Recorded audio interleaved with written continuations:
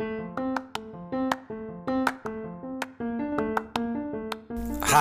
this is Dan. And I'm Rachel. And this is Gay with the Bible. We're two queer social workers. Working our way through the Bible. We're not Christians. We're not experts. We're just a couple of gays. Trying to figure some stuff out. Real gays. Real Bible. Welcome back. Welcome back. Good to see you, Rach. Good to see you too. So today we are going to go through chapters 37 through 40, which begins the exciting tale of Joseph and the amazing Technicolor Dreamcoat. Go, go, go, Joe. I understand that you recently did a little viewing of a production. I did. Yeah. So I felt kind of bad because I had made Succession plans with my wife that night. Watch the show Succession. Yeah. And instead... Yeah, I was like, hey, I kind of forgot I have some research to do. So we ended up watching that. It was quite the experience. But you want to know something kind of funny? You know how I always have the weird repressed church memories? Yeah. So I thought that I did a production of this in choir, but while I was watching that musical, I realized that I was actually in this traveling, like, Oh do you know The Young Americans? Do you know what that program is? No. It's like a production program, and they come to schools and they do like this big show, and it's for all the music programs. So it was kind of through choir. Yeah. But it's like singing and acting and band, and like they get everybody together. We just did it at our school, but it was definitely Joseph and the Technicolor Dreamcoat. So you were involved in it some way through school? Yes. Through your public school? Yeah, this wasn't a church thing. It wasn't a church thing. But you also blocked out this religious repressed memory. it like it was a church thing. Yeah. Well, I was listening to a little bit of it, and I am just sort of like, it's very religious. Like, it's very, like, I bet, like, some schools might not even allow you to do this production. I mean, you can't even say Christmas in a lot of this was the schools 90s, now. so I mean, I think that the rules were a little bit different. But I just thought it was funny because I was like, wait a minute. How do I know these songs? And then all of a sudden it was like, we all had these different colored t-shirts on and we all had to come out at this certain time. And I'm like, that's what this was. You were all the children. Yeah. Well, I want to hear more about it, but I almost wonder if like we might have a special, like, separate episode that covers this? Maybe a mini-sode about Joseph and the Amazing Technicolor Dreamcoat. Yeah, we have to do the Donny Osmond version, though. That's the one I watched. So, okay. Yeah. All right. I'll see if I can sit through it. It's very 1999.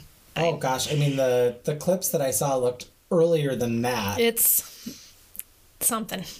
Yeah. It's something. It sort of looked like Sesame Street to me a little bit. Yeah. Very much. Okay. Yeah. Love those repressed memories. Oh, and did all the words come back? No. Oh, no. okay. We didn't do every song. I probably song. haven't listened to it since, like, junior high or high school, which I listened to it quite a bit, and I did know a lot of the words still. Mm-hmm. No, yeah. It wasn't like the whole kit and caboodle here. It was like a few songs, and then we moved musical theater like stuff. Highlight. I hate that. Well...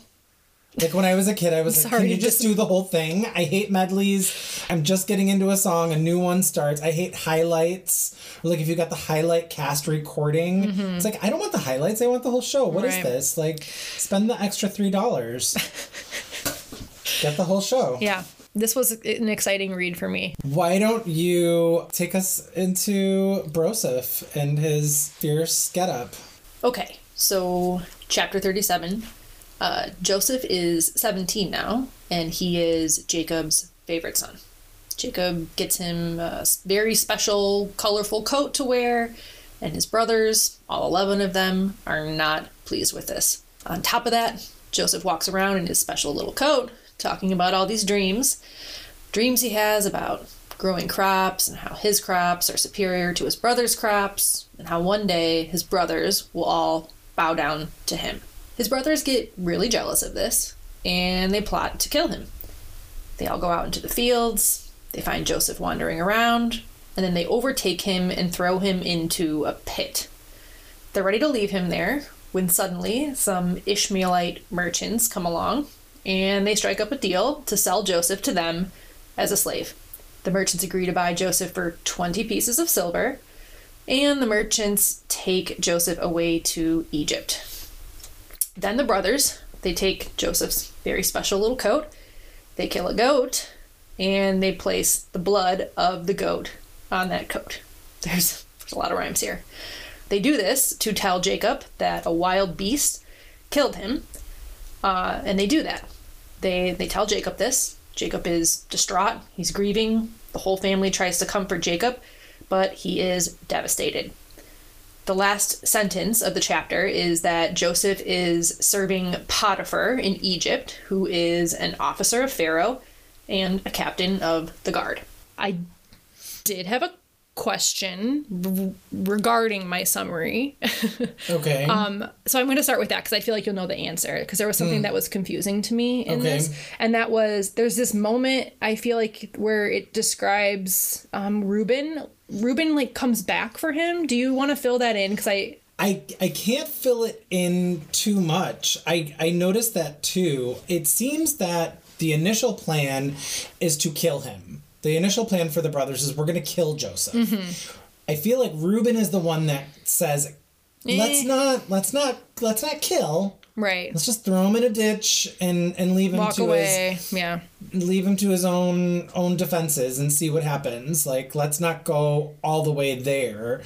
And it never says that Reuben goes away. But then it does say that Reuben returns. Yeah, and looks into the pit. Yeah, after they've sold him to the caravan. Mm-hmm. So I do get the impression that Reuben had nothing to do with the sale. The sale. Okay. Yeah. Okay. Like Reuben was sort of like the moral compass, and he drifted off, or he went away. They just didn't note that for us because the Bible. Yeah. Right. My friend said that we need to start saying Bible be Bibling. Bible be Bibling. Yeah. Sure. So, yeah. The only thing that I would add in there is that Joseph also has this habit of tattling on his brothers. Mm. He gives bad reports of his brothers to Jacob. Not that justifies, like, killing your brother or selling your brother. Yeah. Yeah. But it'll tie into some of my thoughts. Yeah, so thank you for filling that in for me. My general impression are that these brothers are ruthless, but read the room, Joseph. You know, maybe stop wandering around telling everybody all these dreams that they're going to bow to you. I mean, come on. You're fostering a very jealous environment, right? Yeah. Yeah. I can't get Donny Osmond out of my mind. Oh, God. Yeah, I know. I just couldn't. It was nice to have the visual. Like, I appreciated having a little bit of, like, some grounding in the story to know what was going on while I was reading, but it's just like, LOL, Donny Osmond. I already discussed my repressed memory of the Young Americans musical, so we already discussed that. And I just noted, like, more sibling rivalry. This seems to be a pretty common story theme that we're seeing here. Yeah. My questions I already asked were about Reuben kind of returning to the pit, and did he not think Joseph would be gone? I was confused about that. Sounds like there's not really a super clear answer. The other thing, it's kind of a question and also an observation, is that, like, there's no mention of God in this chapter. Did you note that at all? I'll have to look back on it. I do have a thought about Joseph's relationship with God. Okay. Yeah, I thought it was interesting, and I couldn't tell, like, because my impression of this is that it feels very theatrical because there's no mention of God. Like, it's purely feels like a story. Mm-hmm. And I was like, is this because I just watched the musical, or is this because that's what it is? So who knows? Yeah, I was in a similar headspace about some of these things. Like, does this feel tidier and more musical-like than other chapters because it was presented to me as a musical? Right, we have, like, a conceptualization. Right. Yeah. We'll see. I'm curious what happens when we get to, like, the Ten Commandments and stuff like that. I guess we'll be able will that feel like a musical? I'm shrugging. Maybe that is maybe we're supposed to write that music. Do you know how to write music? I don't know how to like write it. I couldn't write it for you to play, but I can wing us through a musical if you need. Oh my God. We might have to like turn this into a... We might have to do a musical episode. I can't sing. I'm not doing a musical episode. So, yeah, it felt very theatrical. No mention of God. My likes is that it's dramatic, it's theatrical, it's plotty, it's exciting. I couldn't get the songs out of my head while I was reading this. It's probably completely unrelated to you know, the actual Bible experience, but it did add some pizzazz to the chapter. My dislikes are just the sibling rivalry MO, as I discussed before, is just feeling a little tired to me. I don't know. I love my sister. I don't want to... Yeah. We're not trying to fight over corn stalks or whatever. Yeah. Sheaves. Yeah. And then my other dislike is just that selling human beings is creepy and problematic in any way you want to spin it. So that was my dislike there. Yeah. And I guess it didn't even occur to me until just now, until you said it, that I'm thinking, oh, I guess that's just how somebody becomes a slave. Like you just up and sell them. Yeah. Like somebody's walking around a free person and all of a sudden you're just like, hey, I've got this person who wants my brother. Yeah.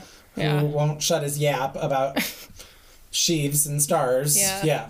So, yeah, kind of a intense way to solve a family conflict. But hey, what do I know?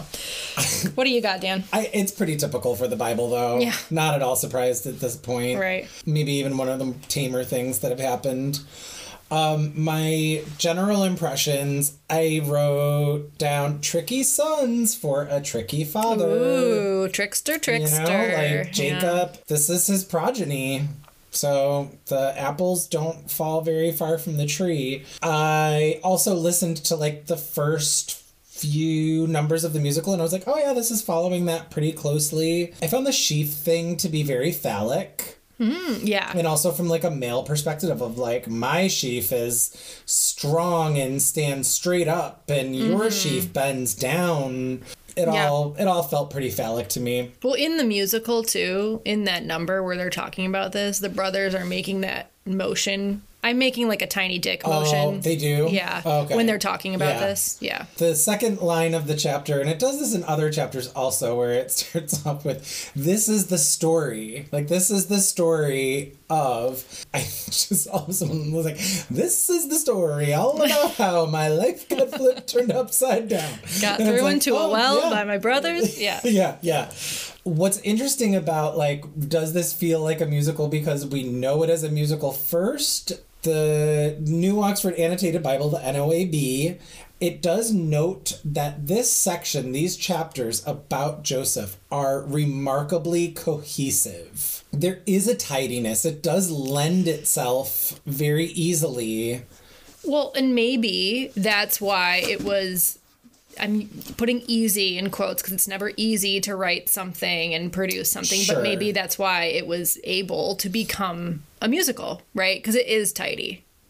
Yeah, and I think in our mini-sode we can explore that. There was like a lot of religious musicals happening at the time. But I will say that listening to the musical, I had this thought about the brothers that I feel like I picked up on from the musical and not necessarily from the text of the Bible, that they're not just annoyed with his behavior, they are more so motivated by this prophecy. Like there's a line somewhere in the musical about like, oh, if what he says is true, we can't have this be. And so they then do this plan, which they don't realize is this whole fated thing, that what they do is actually part of the plan. Perpetuating the dreams that he's having, the fate that he'll experience. But they do say that in the musical. I don't know that that's explicit in the Bible, that that's their motivation.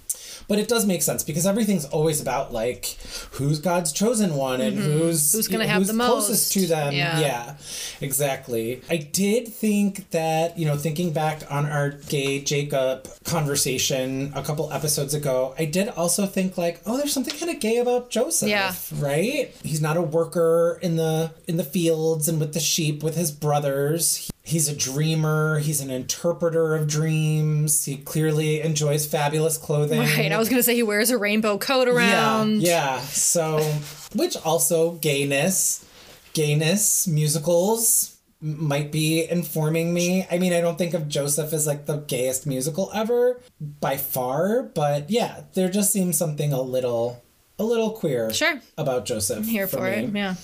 So my little question, which I kind of addressed, is did Joseph's brothers dislike him? Because I noted that he was a tattletale. So my question was, did his brothers dislike him before he tattled, or was that the cause? Was the bad reporting, was that the cause? Also, he is the son of Rachel, so he is favored. He's favored by Jacob. The research that I did said that the non-priestly narratives, which are sort of like ancient backup text, they say that the tattling is a very major factor. That this is like sort of the inciting incident of like, we've had it with this guy. Now, my big question, and this is where you're going to get like, what are you talking about, Dan? In my translation, it just said a long robe with sleeves. Oh. Nothing about colors. And I have your big capital, long robe? Where's the many colors?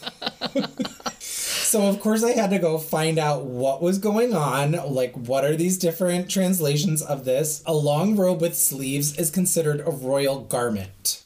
So the robe, the fact that it's a robe with sleeves and it's like long, special. Well, it also indicates that he won't be working. He won't be toiling in the field. He is special. Right. He can't get his robe dirty. So. Yeah. Butter couldn't melt. He's little Lord Fauntleroy. The coat of many colors is the King James translation of it. The Romanized Hebrew translation, those words are Ketonet Passum. And those words, Ketonet Passum, can be interpreted as royal garment, embroidered / has pictures, long-sleeved robe, made of wool or fine silk, or many-colored. So there's various interpretations of what that means. I also wonder, I mean, the musical's going on and on with all these colors. I'm like, they didn't have all those colors at that time. I was hoping that they were going to list them. You couldn't make all of those dyes at that time. Yeah. There's probably like 3 colors available to you back then. Right? It's just like Indian ink or something. Yeah, it's like my wardrobe.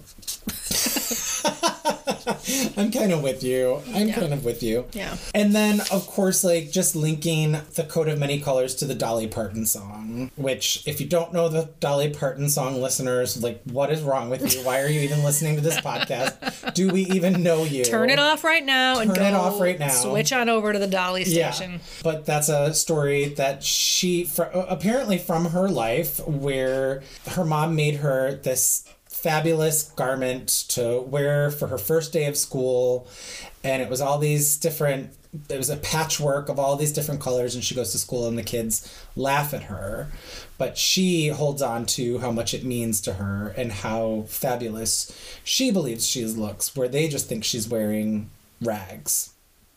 So it's kind of like reframing, right? Yeah. When you think about it from a psychotherapy perspective. Look at you. Right? So I do really love that song and that story, although I always think like all of Dolly Parton's, so all of her Sevier County, all of her like upbringing stuff is like all this big lie, and her name's really like Dolores and she's from Brooklyn. Like after a show she rips off her wig and she's like, bring me a Jack and Coke.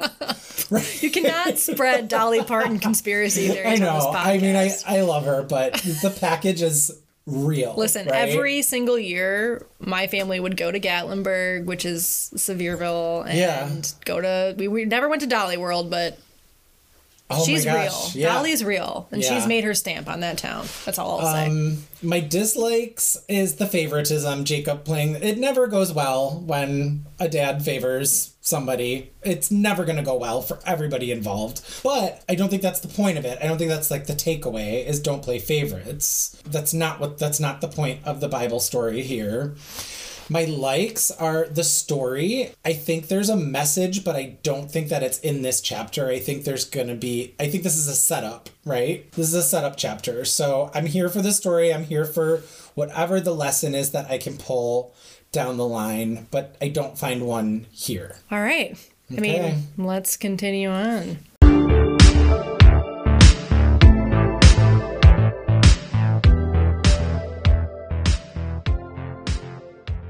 Chapter 38. Oh, jeez. This one. So Judah, the son of Jacob, he marries a Canaanite woman, and he has 3 sons with her. Their names are Onan, and Shelah. Judah chooses a wife named Tamar for his son but and I'm quoting here, was wicked in the sight of the Lord, and God put him to death.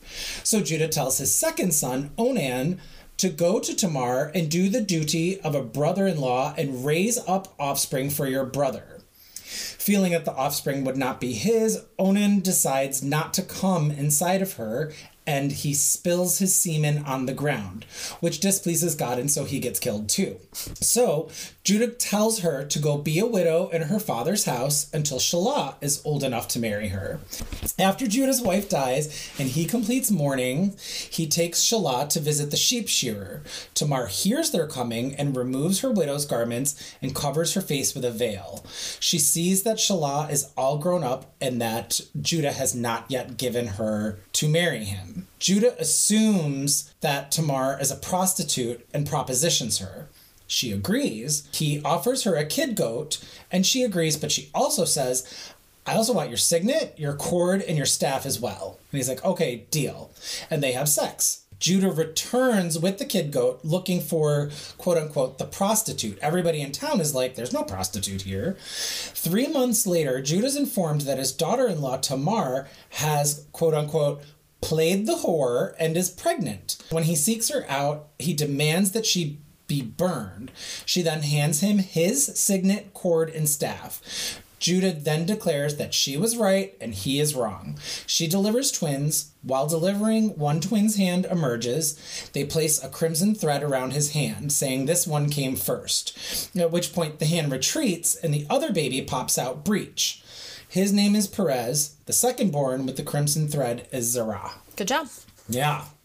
Did I miss anything or anything that you might put in there? No. Okay. You did great. I'm going to tell you that I did not read this properly the first time. What does that mean?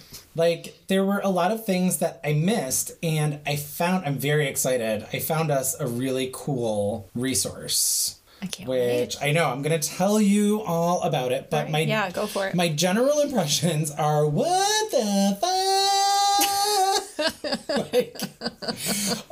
This was definitely not in Joseph and the Amazing Technicolor Dreamcoat. This was not a storyline in there.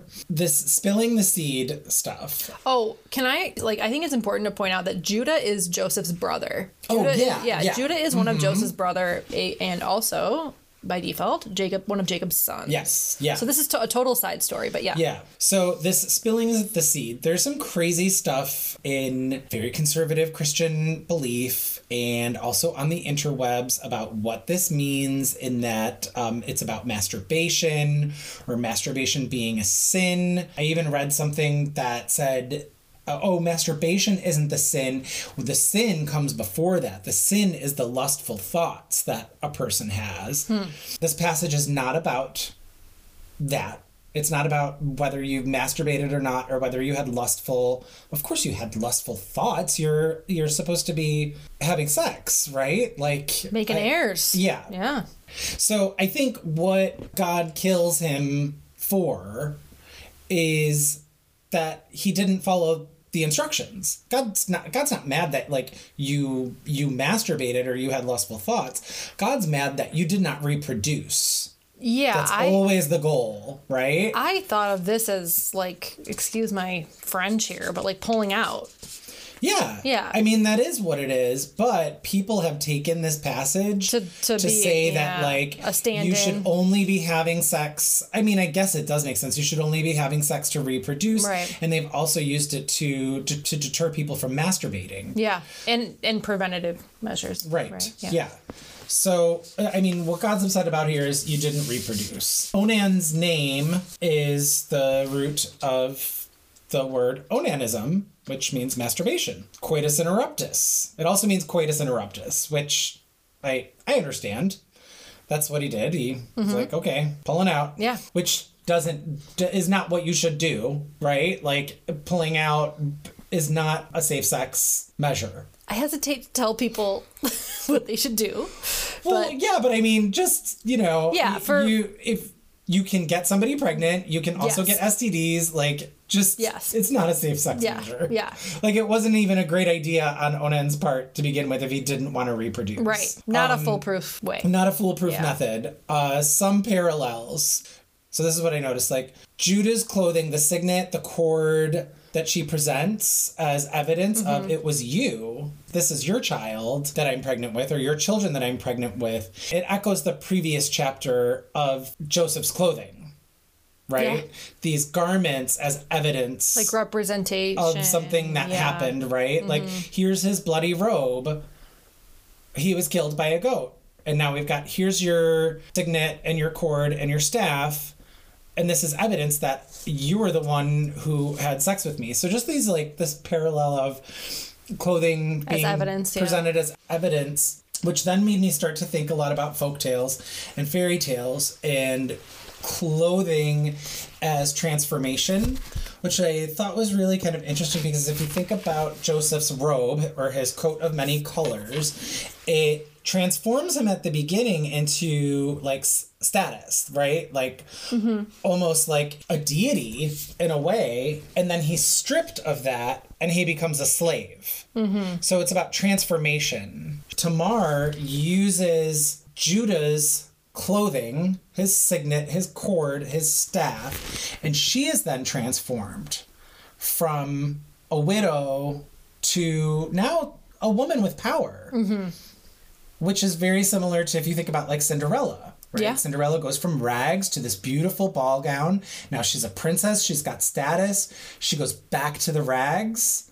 But it's dependent on the shoe. And it's dependent on the shoe, which is that piece of evidence, right? This is the evidence of who I really am and I can become. So I just thought that was... Totally. I just thought it was really interesting. Yeah, I didn't make that connection, so thanks. I mean, that was what was running through my head, but, they train us in grad school that you can't have your own thoughts, that you can't write a paper that's just your own thoughts. So fact check. Yeah, I did look around for, like, an interesting article that kind of supported that I'm not just alone in this thinking, which would be great if I was, but I'm not. You're a genius. Yeah. Also, Perez and Zerah, their birth parallels Jacob and Esau's birth. This was interesting. Judah's wife was a Canaanite. And I was like, so I guess we're marrying Canaanites now. Yeah. It used to be like a big no-no. But now we can just... Get with the times. Yeah. So now we can just go and do it. My little question was, what did do? And one ancient Hebrew interpretation, I did a little research. One ancient Hebrew interpretation is that also purposefully did not impregnate his wife because he did not wish to spoil her beauty.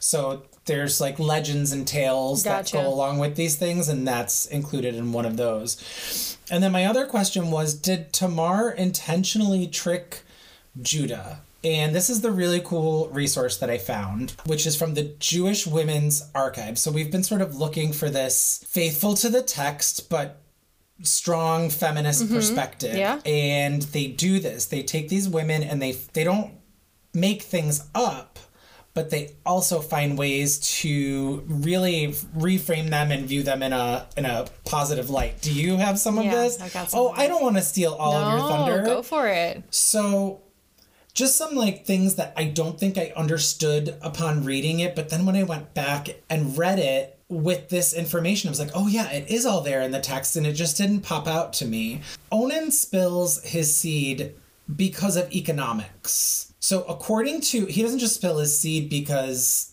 he doesn't want to impregnate her.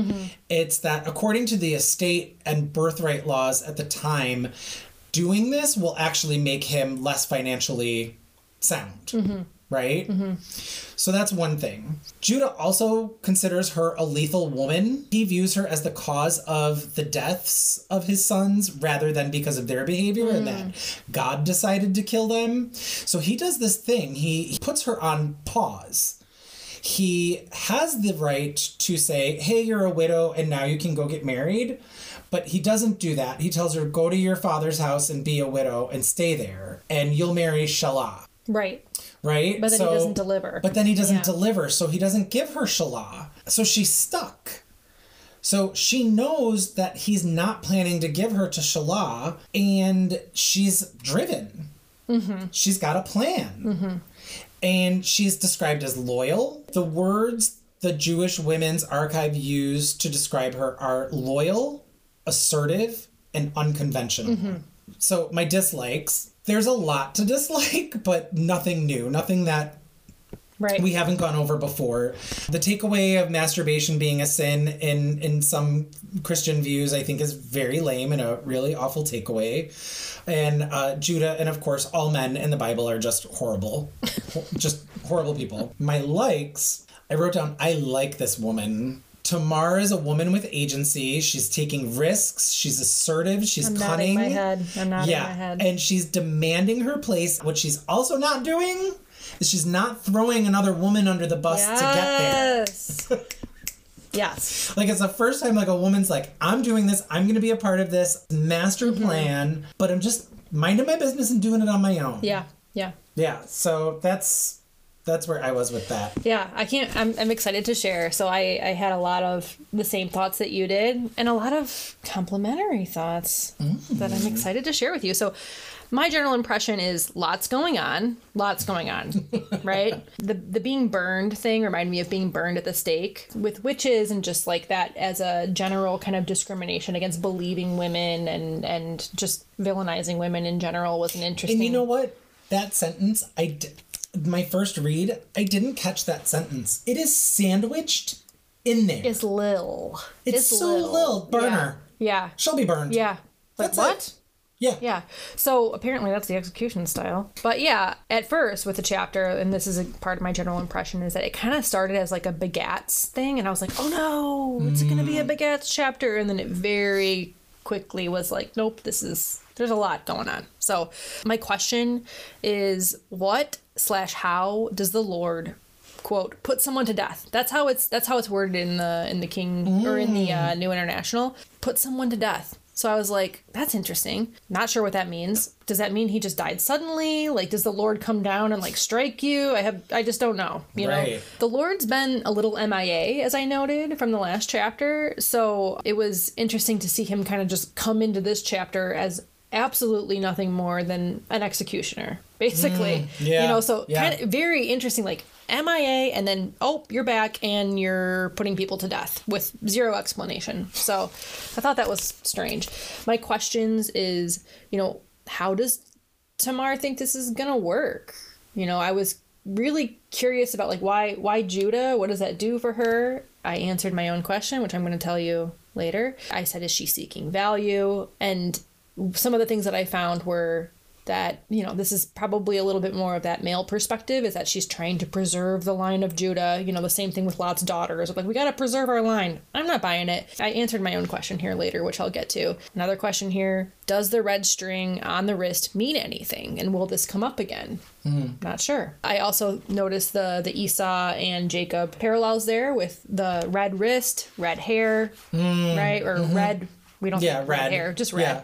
Red and hairy. So I was confused. My Bible said that it was a cord/staff that was given as this tribute, like kind of a down payment, basically, before the goat could be returned. Right. And I did some research on what that meant, and it's like a family seal that used to be worn on a cord, so it was very identifiable very identifiable to Judah. So as I was researching my original question, which is like, how does Tamar think this is going to work? Is she seeking value? What's the MO here? I found this thing called, and I hope I pronounced this correctly. If you know how, let me know. Levirate law. Levirate law. Levirate, yeah. So, and that is basically, it's used in areas where women don't have property rights. Okay. And what it states is that if a married man dies without an heir, his brother can marry the widow, and that widow would have access to the family estate, property, all the things, which you mentioned a little bit, right? And this is used in Judaism, Islam. It can be used in parts of Japan, Africa. And it's also been used in some shows like Deadwood, which I've never seen before, Game of Thrones, and then a show called Hell on Wheels. This is something that has been used as like a plot driver, right? So interesting there. My likes, the same as you. Like, I really like that Tamar took the situation into her own hands. She didn't throw anybody, well, any women, under the bus. And it's industrious, you know? My dislikes, are that God or the Lord as an executioner or punisher, women as pawns. They stay with men until they're married, and that's, you know, this whole, oh, go live with your father, live in mourning until we can get you some other man to take care of you. And just also this idea, and we've been talking about this in a lot of episodes, of, you know, fertility and heirs being this currency, right? But it's completely dissociated from sex. Mm-hmm. And when we talk about Tamar going and when Judah finds out that she's becoming, quote, you know, a prostitute, you know, and the immediate reaction is to burn her. It's just such a stark contrast, right, between being this vessel for life and that the mode of that is sex, right? Right. But shaming sex in any other way. And we see that with the spilling of the seed thing that you talked about. It's just like there's such a disconnection there. And there's such a shame associated with sex for any other reason than to procreate, which I think really plays into a lot of the stereotypes and biases that we see for the LGBTQ community and just anybody who wants proper birth control and access to their own healthcare choices in terms of pregnancy and family planning. Well, and that's also, I mean, I know I was sort of making a joke earlier, but that's also what goes back to people making unsafe choices, like, let me just pull out. Right, because that'll be fine. Yeah, there needs to be an acceptance and excluding shame from the conversation of how you talk about sex. I think would do a huge service to everybody. Yeah. So I thought I again really identified with Tamar as being just this strong character who took things into her own hands in a way that did not bring down other women, and she's just a product of her environment, really, right? Yeah. She uses sex the way men use sex. Yeah, to posture. Right. To posture, right? Yeah. I also noted on here my dislikes just this kind of theme of like sneaky women, you know, like those sneaky women, which we're going to see later on, no spoilers, but like just... They're sneaky dudes too. I mean, totally. There's been a ton of sneaky tricksters, dudes. Yeah. It's just this very stark contrast between like how men can behave and how women can behave is very, very different in this world. In this world of the Bible and in this world. But yeah. Very interesting chapter. Well, also, he's got shame about having had sex with a prostitute. Totally. Because when he goes back to find the prostitute to give her the goat, he doesn't end up finding her, and he doesn't push it because he doesn't want to tell anybody that he had sex with a prostitute. He's like, ooh, okay, you're good. No more burning. Come on back home. I'm so glad you clarified what the levirate thing was, because... that's what I'd started to read with the whole why Onan decided to spill his seed. And I was like, I don't know. This isn't where I'm going. So I'm glad you did. But yeah, that makes sense. That if he got her pregnant, it would mean that she would get even more of the wealth. And all of those children would not be considered his because he's doing this for his dead brother. So they would get even more of the wealth also. So they would get like her shares, their shares, which decreases the pot for him, right? So he's like, well, this is a stupid thing to do. I'll just let her float and hopefully end up with all the money. Right? Yep. Judge Judy always says, no matter how you slice a pizza, it's always going to be the same pizza, right? Doesn't matter how many slices you have. We've had a lot of Judge Judy. Still the same pizza. All right. Are we ready? I watch a lot of Judge Judy. I know.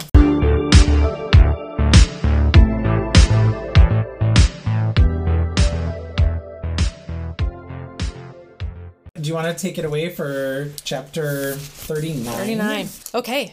When Joseph arrives in Egypt, he is bought by Potiphar, who is, again, an officer to Pharaoh. Potiphar very quickly realizes that Joseph is favored by the Lord because Potiphar also starts prospering and having, quote, success in everything he did. Potiphar puts Joseph in charge of his household, and because of this, it says in quotes here, he concerned himself with only the food he ate. This is referencing Potiphar. The Bible notes that Joseph is well-built and handsome, so naturally, Potiphar's nameless wife asks Joseph to come to bed with her. Joseph refuses, but she's pretty insistent.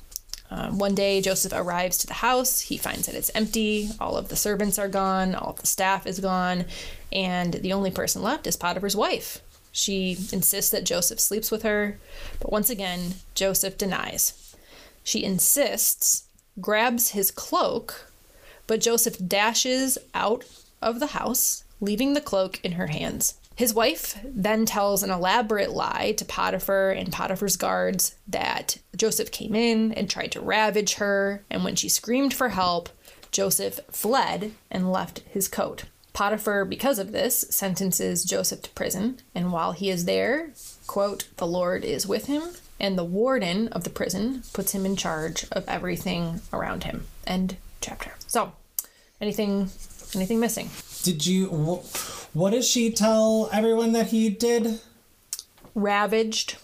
Okay. Tried to. Yeah. Attempted to. There's some references in there, if I remember correctly, that like call him like a Hebrew and insinuated that this was some kind of thing. Yeah. I put in that she claims that he tried to rape her. Oh. Which is sort of comes into play in terms of his sentencing. I'll get to that, sure. though. Yeah. So my general impression is that, man, Joseph is he must be a trustworthy dude. Everywhere he goes, people are just putting him in charge of things. I think I referenced this in a previous chapter, but he just seems kind of easy to dislike in that way. I know we're not supposed to. He's kind of supposed to be a hero in this tale, but he seems like a goody two-shoes to me. He's a Fauntleroy. Yeah. Like he's just... Yeah. The other thing that I think was my big takeaway from here is that there's such stark comparisons here between the women in chapter 39 and chapter 38, right? We see this like sexual agency in chapter 38 and it's shunned, right? And in this case, there's sexual agency that is not returned and then also not shunned, right? Like she's able to twist the story into her being kind of this victim and then, ultimately Joseph goes to jail for it, right? Right. That kind of sent me on this little deep dive rabbit hole because I was really interested in this comparison, and I found a paper that was written by a person named Mindy Thompson at Pepperdine University that's called Patriarchs, Prostitutes, and Potiphar's Wife, a study of Genesis chapter 38 through 39, just in the way that we hear Tamar described, right, as like a prostitute, and there's burn her at the stake. I mean, there's no stake, but I'm assuming. Burn her. Yeah, burn her. And then in this chapter, even though we get this lens as the reader that no one really knows that Potiphar's wife, nameless wife, by the way, tries to seduce Joseph, it's just, there's no notion from whoever wrote this part of the Bible that that's bad or frowned upon for Potiphar's wife, right? She receives no punishment yet. We'll see. I can't tell you for certain. I don't know. The other thing that this paper kind of pointed out that I thought was really interesting is that this isn't the first time that we've seen trouble in Egypt for tricking someone's wife, right? We've got, or for someone's wife doing some kind of sexual trick, right? Right. Abraham and Sarah, we know that story. And then Isaac and Rebecca, we know that story. This also brought up some instances from chapter 38 that I didn't realize until getting here, that dressing up to trick someone is Esau and Jacob. Right? So we see that Tamar dresses up as a prostitute. She dresses in a disguise to trick Judah. So interesting little parallels here. In this deep dive, I don't know how true this is, but there's some suggestions that Potiphar was perhaps a eunuch, and that Potiphar's wife was trying to gain some kind of social or economic acceptance with this, with getting an heir, and that's also really similar to what Tamar was doing, right? Yeah. So it's interesting to see these two comparisons. Again, the paper's written by Mindy Thompson from Pepperdine University, Patriarchs, Prostitutes, and Potiphar's Wife, a study of Genesis chapter 38 through 39. Pretty interesting read if you're interested in going on that deep dive. My big question here is, what is Potiphar's wife's name? I hate nameless women in the Bible. Like, give them a name, please, God. And then my other question here is, what's the difference between a harlot and a prostitute? We discussed this last episode. The harlot was used in, I can't remember, 35 or something. And is there a difference? There is a difference. So I think harlot doesn't charge for it. Yeah. So part of Mindy Thompson's paper also is that a prostitute is actually part of Canaanite fertility ritual, Did you read anything about this? I saw something that, like, it was in the previous chapter. I didn't get into it, but something about temple prostitutes who not only served as prostitutes, but they also served as midwives. And they also maybe served as, like, sexual surrogates. Yeah, I didn't go into what the fertility ritual was. What I interpret from this is that it's like some form of acceptable prostitution versus a harlot is like for money and not acceptable, right? Okay. So, okay. And keep in mind too that Tamar is labeled in the previous chapter as a prostitute. So that kind of tells me. Well, and that was it in the previous chapter. What I had read was that it is speculated about whether she was considered a temple prostitute and what the translation is. Is she a temple prostitute or is he looking for a prostitute? Right. And they've decided that he was just looking for a generic prostitute. Sure. Which is why he doesn't pursue the issue. Because a temple prostitute is obviously some sort of role or position that is acceptable and is a resource for the community. Right. Yeah. Right. Yeah. Which also just to get it out there. We've said this before. Sex work is work. Yeah. Sex work is work. But I love that they're also involved in a ritual. It's almost sort of like spiritual and... Yes, but also the details of that seem murky. Oh, like maybe they're being used in who knows? I'm speculating. Now I want to find out all about temple prostitutes. Yeah, maybe we'll do... Stay tuned. Mini-sode. Yeah, temple prostitutes. So my likes are drama. Like when I started Googling this to get some backup resources, I saw a lot of classic tropes of like Desperate Housewives and like this is something. I mean, we can see this in a million different shows, movies, books, you name it. It's a tale as old as time. My dislikes are just, again, nameless women. And I'm going to steal this quote here from Mindy Thompson because I think that it makes so much sense. The way that she describes this in her paper was like that the Bible is so full of these women as shadow figures. And shadow figures, I'm putting quotes around, and it's so true. These nameless women that propel these stories and have a really big impact on things, but we never learn anything about them. No. And it's very frustrating. And again, this like the desperate housewife trope. It's just with women, we have not seen a story with a woman that has not been somehow linked to sex. Yeah. Go for it, Dan. That's super interesting. I didn't focus too much on the parallel between Potiphar's wife and Tamar, but I do think that they are very similar. There might be details. I did read about the eunuch thing with Potiphar, and so maybe she wants to like... She's trying to just cement her. Perpetuate that lineage. But I also just think people know that Joseph's touched by God, right? And where that comes in, he makes Potiphar's house prosperous. So he and his family are gifted, right? Wherever they go, there's prosperity. So I don't know what he's doing in Potiphar's house. Like, I don't know what his skill is because he tends to just interpret dreams. But apparently he's doing something that brings him prosperity. Sure. Just as Jacob can breed sheep and cattle and spotted and speckled things like nobody's business, and just like Abraham could dig wells and build altars like nobody's business, they're touched. Which then for me also begs a question of, well, which came first, the chicken or the egg? Did somebody acknowledge like these people are very successful, so they must be touched by God? Or are they touched by God and that's why they're successful? You know what I mean? Yeah. Just because you're wealthy, or just because you, I think in this day and age, certainly most people who are in the 1% are probably not the holiest people that you'll meet. Sure, yeah. But they're following the rules. They're doing the lineage. And it's word of mouth. It's and now that I'm saying this out loud, like, I hate that it's all also wrapped up in prosperity. I guess so much of my personal beliefs are all these like things that I sort of know about Jesus, and Jesus doesn't talk about those kinds of things that I know of.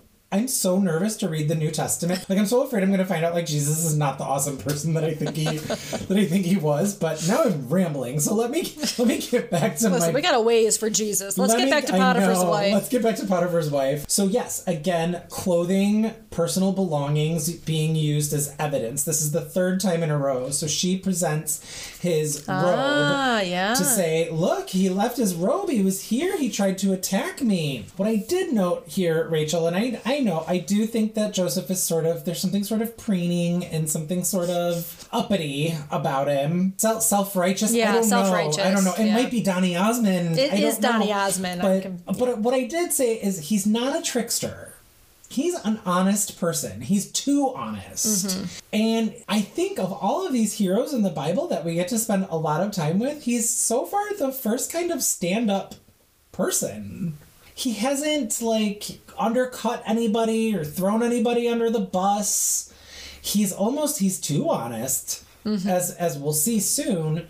And as we've sort of seen before, there's something, God is very comforting. I don't know if God is comforting, but the Bible tells us that God is comforting to Joseph. That says the Lord was with Joseph. This is when he goes to prison. The Lord was with Joseph and showed him steadfast love. Also, the prisoners, I like that he gets to care or be in charge of the prisoners that he's with. Like, the prison guard ends up telling him, I see that God is with you. I'm not going to give you a hard time. In fact, I'm going to leave you in charge of the other prisoners. So there's also a sense that, like, now through him, God is looking after these prisoners, which I kind of enjoyed. Yeah. I did find this lesson plan from some sort of Christian, like, Bible website for Sunday school. And I just want to read their version of this story. Go for it. Real quick. So the teacher's supposed to say, last week we ended our story with Joseph thrown in prison for a crime he didn't commit. Potiphar's wife had made up a big lie about Joseph. She was so angry that Joseph wouldn't pay attention to her that she accused him of something he did not do. Joseph was thrown into the dungeon that was under Potiphar's house. Then the teacher's supposed to ask, it may seem that everyone had forgotten about Joseph, but who was with him? God was with him! There is nowhere you can go that God does not go with you. I just thought that was kind of fun. Oh, yeah. I've always been curious of how they explain this to children. I mean, I don't disagree with the ultimate takeaway. And I'll get into that in a second. My big question here is, who is Potiphar? The Egyptian translation of his name is he who Ra has given. So Ra is like the sun god. Egyptian sun god. Yeah. In Islam, he is known as Al-Aziz. There's a legend that he is the same as a Jewish priest mentioned later in Genesis, who is the father of Joseph's wife. Actual connection, however, is unclear. There's also a reading of Potiphar as not entirely believing his wife, which is why he doesn't have Joseph executed, which would be the usual crime for rape. And I don't want to say that it's necessarily, my interpretation of it isn't necessarily, I think might be a good guy. This is a man of God. Like, he's got something. Like, we got to be careful with him. Everyone wants to be near the people who are connected to God, you know? Like, Laban did it by trickery. Potiphar did it initially by, like, just keeping him in the dungeon for safekeeping. My other big question was, who is Potiphar's wife? In Islamic tradition, she does have a name, and that name is Zuleika. In the Quran and the Jewish legends, she is initially mocked for her lusting after a slave boy. She's chastised by the women of Egypt for her behavior. I guess what happens is she accuses him and she does the robe thing. I don't know. If there's a tear on one side, he did it. If there's a tear on the other side, he didn't, meaning like how he was grabbed. The struggle. Forensics, right? Yeah. Biblical forensics. And it's actually found that he doesn't do it. And all of the women are sort of like mocking her and judging her for having tried to seduce this slave boy. So she invites all of the women to a feast of oranges, and she parades him out in front of them, and she hands them all knives with their oranges, and as they try and cut their oranges, they all slice their hands open because they are just gagged at like how hot he is. Wait, where did you read this? I read it on Wikipedia, but it was well documented. I mean, these are legends, right? So these are like rabbinical legend stories, and also the Islamic versions. Okay. So he's a cutie. So he is a cutie, and she says, "See, can you blame me?" But she has him imprisoned anyway. So in those versions, she has some kind of power where she can imprison him. Some Jewish sources cite that she could see through astrology that he was destined for greatness, and she wanted to be part of that. Gotcha. Which is also where I was going, that like she wants... Yeah, she's posturing. I'm going to have his baby. I'm going to have God's... I'm going to be part of this godly thing that's happening. I wrote that I actually don't have a lot of dislikes in this chapter. Like, there's a part of me that's like, oh, why does this woman have to be portrayed as a sexual villain? But I don't want to frame her as a... I don't want to frame her as a sexual villain at all. Yeah. Like, I don't have to frame her that way. And I don't know that does the Bible say that she's a villain? No, that's what I noted. The difference between the Bible frames Tamar versus the way that they frame Potiphar's wife is drastically different. And why? Yeah. It's not. Yeah. It's just sexual agency. Well, and that was my like then. Yeah. So my next like, because I did read this thing about that Potiphar might have been a eunuch, I was like, okay, I like that this woman has sexual agency and power, and she's using her power. Yeah, I agree. Yeah. So my likes are that Joseph's not a jerk. He's the first biblical hero that I don't have 50 problems with. He's perfect for a musical. He's totally Donny Osmond. Like, I mean, Donny Osmond is like this smarty vanilla Mormon. Yeah. Like, just the pure as the driven snow and a little agonizing, right? And I do like that he's there for the prisoners. I like the connection. I like that, this connection of God or somebody who's a presence of God with prisoners, with people who are in prison. So yeah, that's my story, and I'm sticking to it.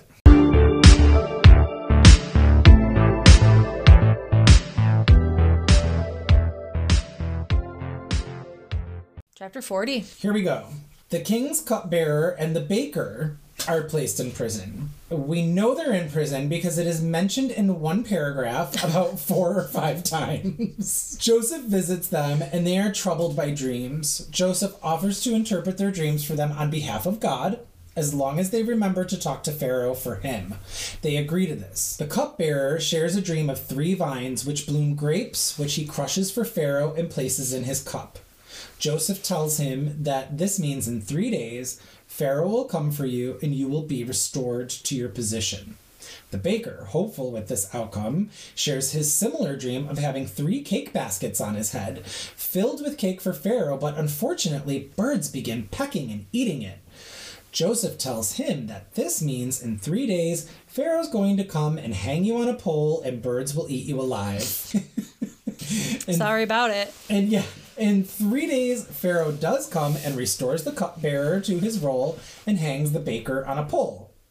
The cupbearer, however, never mentions anything to Pharaoh about Joseph or his dream skills as promised. My general impression, my first thing is just poor Baker. How grisly. And the way it's written, it's just so matter of fact. Right. It's just like that. It's like, just, and then this happens. Yes. And I wrote that I love how emotionless the Bible is with this stuff. It's like, now your dream means that Pharaoh's going to come and get you and restore you, and you're going to be the baker again.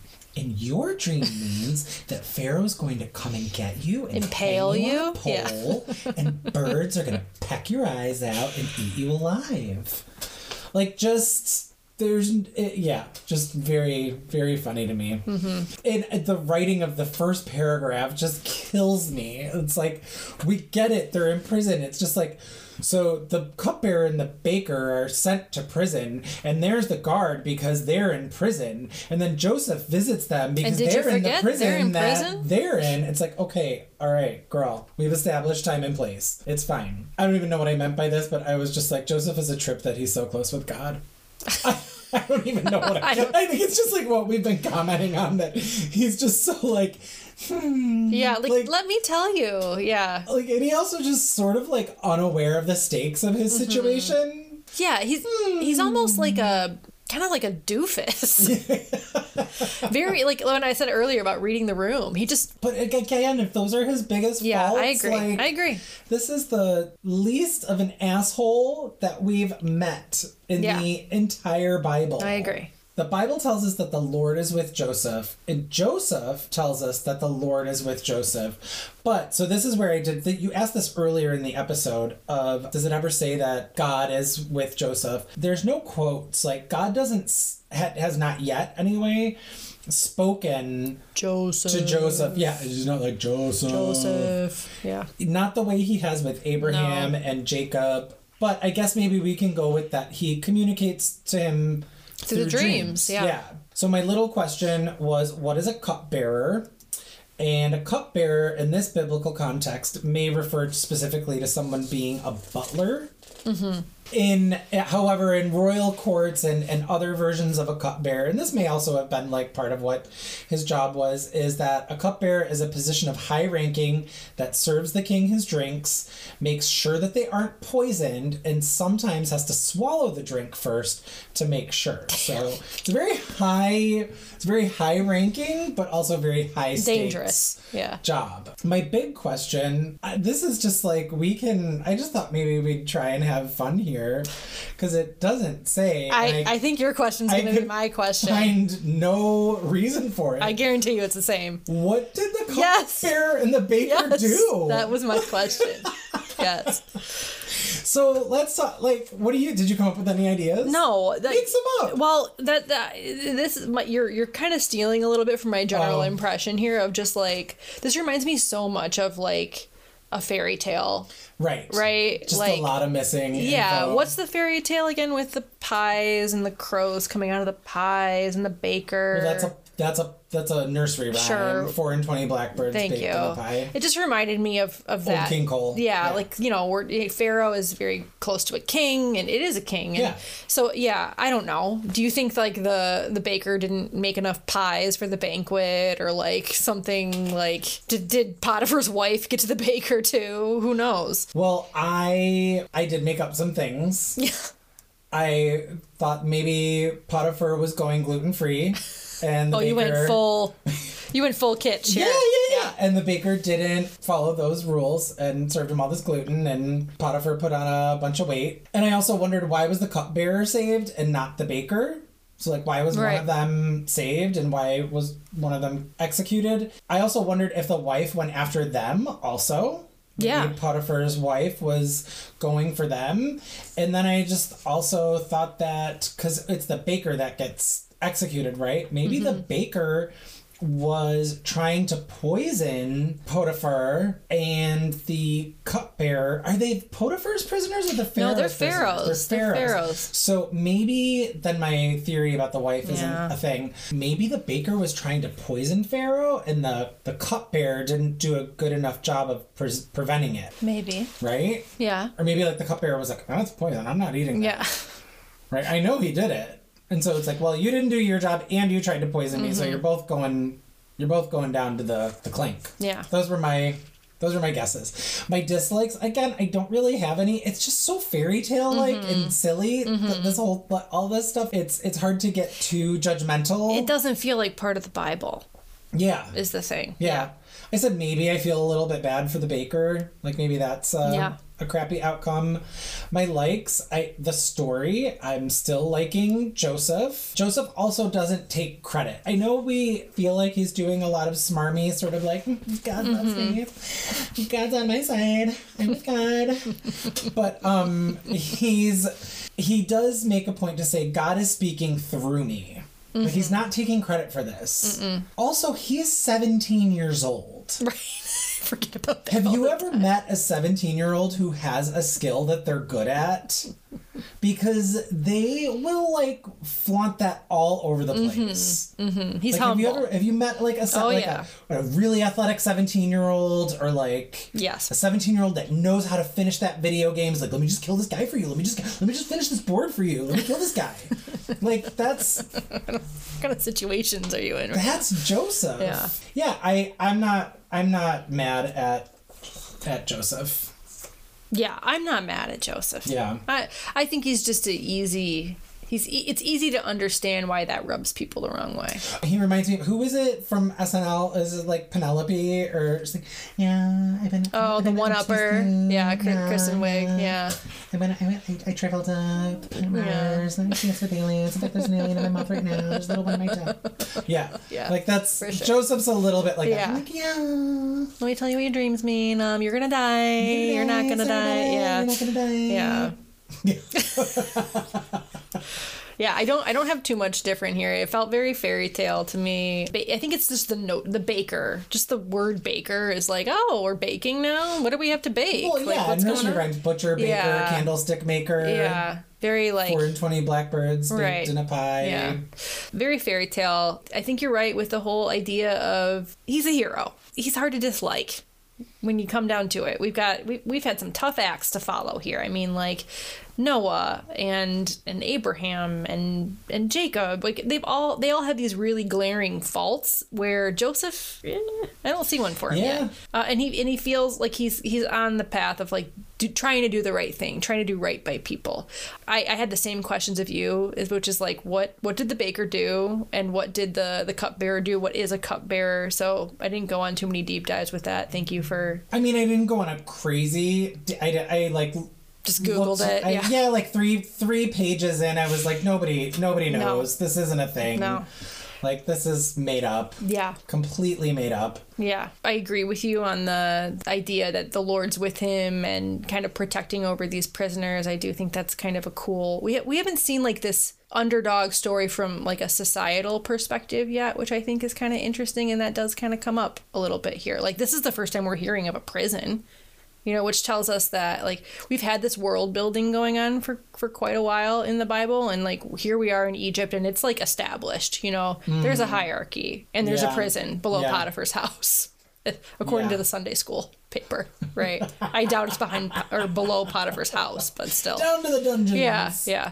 And then my dislikes are just that it's violent, like with you're getting impaled, or is it impaled? Well, you're hung on a pole. Yeah. Oof, and that sounds like impaling. Gonna be eaten alive by birds. Yeah.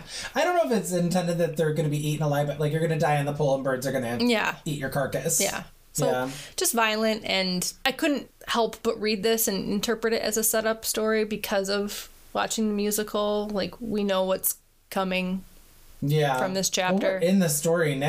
Yeah. So it's a setup chapter. Yeah. For sure. And now I'm so intrigued about, like, what is our problem with Joseph? He's just self-righteous. He's just a little self-righteous. I think the somewhat, like, deeper thing is he is unfettered. Like, I'm not saying that we like the other male leads of the Bible, but maybe they just seem more human. Mm-hmm. You sort of said that earlier, which kind of tipped me off. Like, they do bad things, and I feel like that makes them a little bit more identifiable, whereas Joseph is just this sort of like beaming. Yeah. He's just going with the flow and trusting God. Yeah. Yeah. And we don't like that. Yeah. We're like, what? What's the matter with this guy? Seems a little off to me. Right. It's all nice to everybody and talking about God all the time. We all know those people where we're like... Right. We don't trust them. Yeah. It's like, come on. People who... Yeah, I think queer people are a little bit like, oh, this person's like really like talking about God a lot. You don't have trauma? Like, what? And, well, just people who are talking about God a lot and have really strong faith, and, it is sort of like, So, TBD, or TBC, to be continued. Yeah. This is set up. We're moving into something more here soon. Joseph in the amazing, long, boring white robe, according to my Bible. What a bummer. Yeah. Hey, so did you know that we have a poorly managed Instagram that you can follow? Oh, we don't know. Yeah, I mean, we're always like misspelling things. We're not influencers, but I do think it's fun. You should follow the Instagram. We would love to get to know you, not biblically, but we would love to get to know you. So please feel free to shoot us a message. If you feel like sliding into our DMs is a little too personal, you can also send us an email, if that feels less personal, at gaywithabiblepod@gmail.com. We made an email. That's so exciting. I know, yeah. I've been busy. I made an email. Yeah, email us. So Dan, I don't know if you know this, but we only have 3 more episodes. Oh my gosh. After this, before we wrap our season 1, and then we have a lot of really cool surprises for you all for season 2. So please stay tuned. We will keep you posted. But if you have a story you'd like to share or an idea, if you feel so inclined. You know what I want to know? If you were in a production of Joseph in the Amazing Technicolor Dreamcoat, you need to share those photos with us, and they will go on our Instagram. I want your Joseph pics. Yeah. So reach out. We're going to be doing lots of fun stuff for season 2, and we're getting prepared for that. So we can't wait to continue to engage with all of you. Next time, chapter 41, 42, 43, and 44. Because I know you're reading along. Okay. Don't be late, all class. Right. Bye. Right, see ya.